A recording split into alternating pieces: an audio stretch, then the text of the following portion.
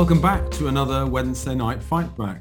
Now, the residents of Jarrow and East Finchley are going to be given £1,600 per month for a period of time gratis from a think tank which is piloting, universal basic income, which is an idea which has some supporters.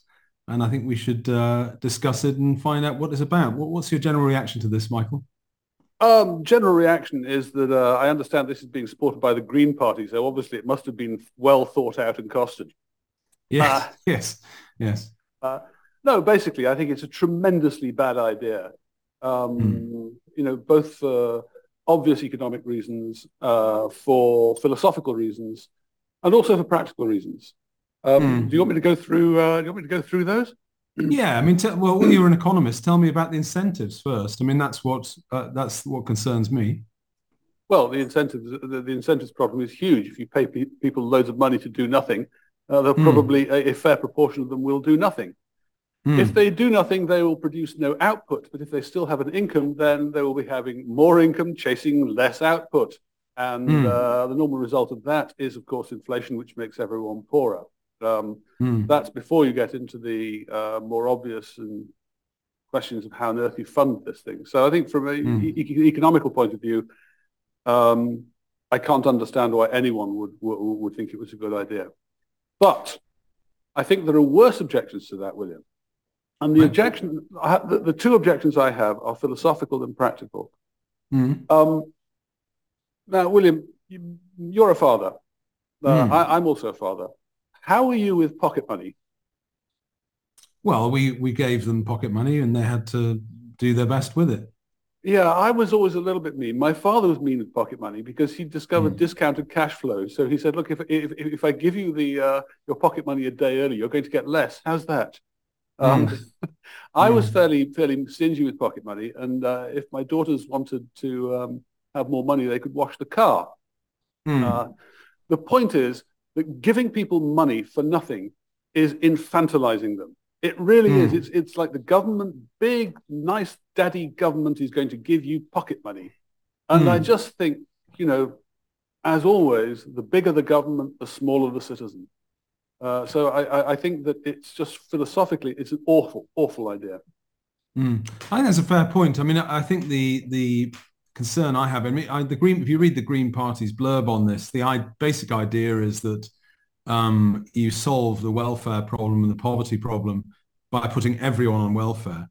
But their proposal is £89 a week. It's a bit like putting the entire population on job seekers allowance. So it's not actually a big enough income to live on, really. It's an odd proposal, and as you say, I mean, leave aside the question of how you fund it. We've already got a budget deficit of 100 odd billion, so it seems ludicrous to me.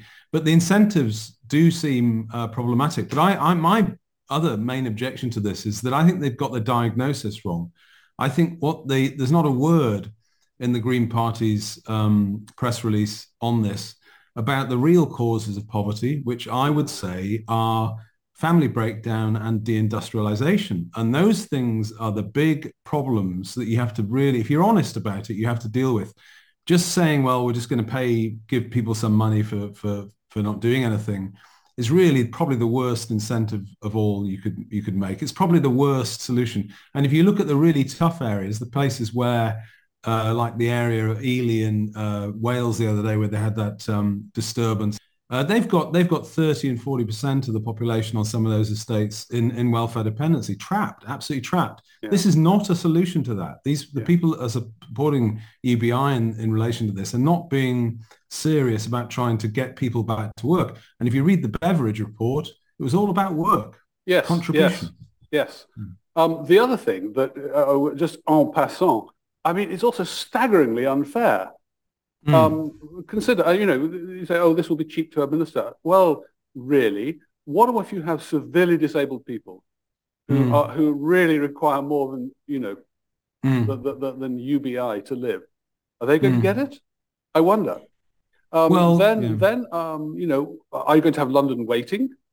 Because again, all these things, these sort of obvious problems.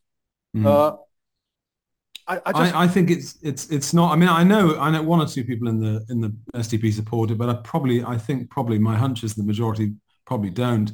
But we'll see. Anyway, what I would say is the other point I would say about the truck pilots they've done in Finland and places like that is that they're very inconclusive, and you can't actually trial this over 2 years because yeah. human beings can't properly adapt to incentives if they know it's only 24 months. You don't know. I suspect if they introduced this, a proportion of people would take the UBI and find themselves a cheap jurisdiction like Laos or Cambodia or southern Portugal possibly, and just have the UBI sent there and would have quite a nice time of it. It would provide the wrong incentive, and I'm against it. I think it's not honest about the real causes of poverty. Yeah, absolutely. If we want to get rid of poverty, and by goodness me, we really do, Mm. then talk to us about industrial policy, talk to us about education, talk to us about getting the infrastructure right and getting the tax structure right. These are the things that matter. These are the But talk things about that the family, will Michael. deal with poverty and are proved all over the world to deal with poverty. They are, but the family is at the key of it, the breakdown in family life, and actually the breakdown in the passage of skills from grandparents to parents to children. And that's a major problem that people don't want to talk about. Anyway, so the listeners will be surprised to hear that we've actually agreed finally this week. We agree that UBI is a terrible idea. Well, there we are. A surprise every week, William. A surprise every week. Thank you very Okay. much. Take care. Cheers. Okay, bye.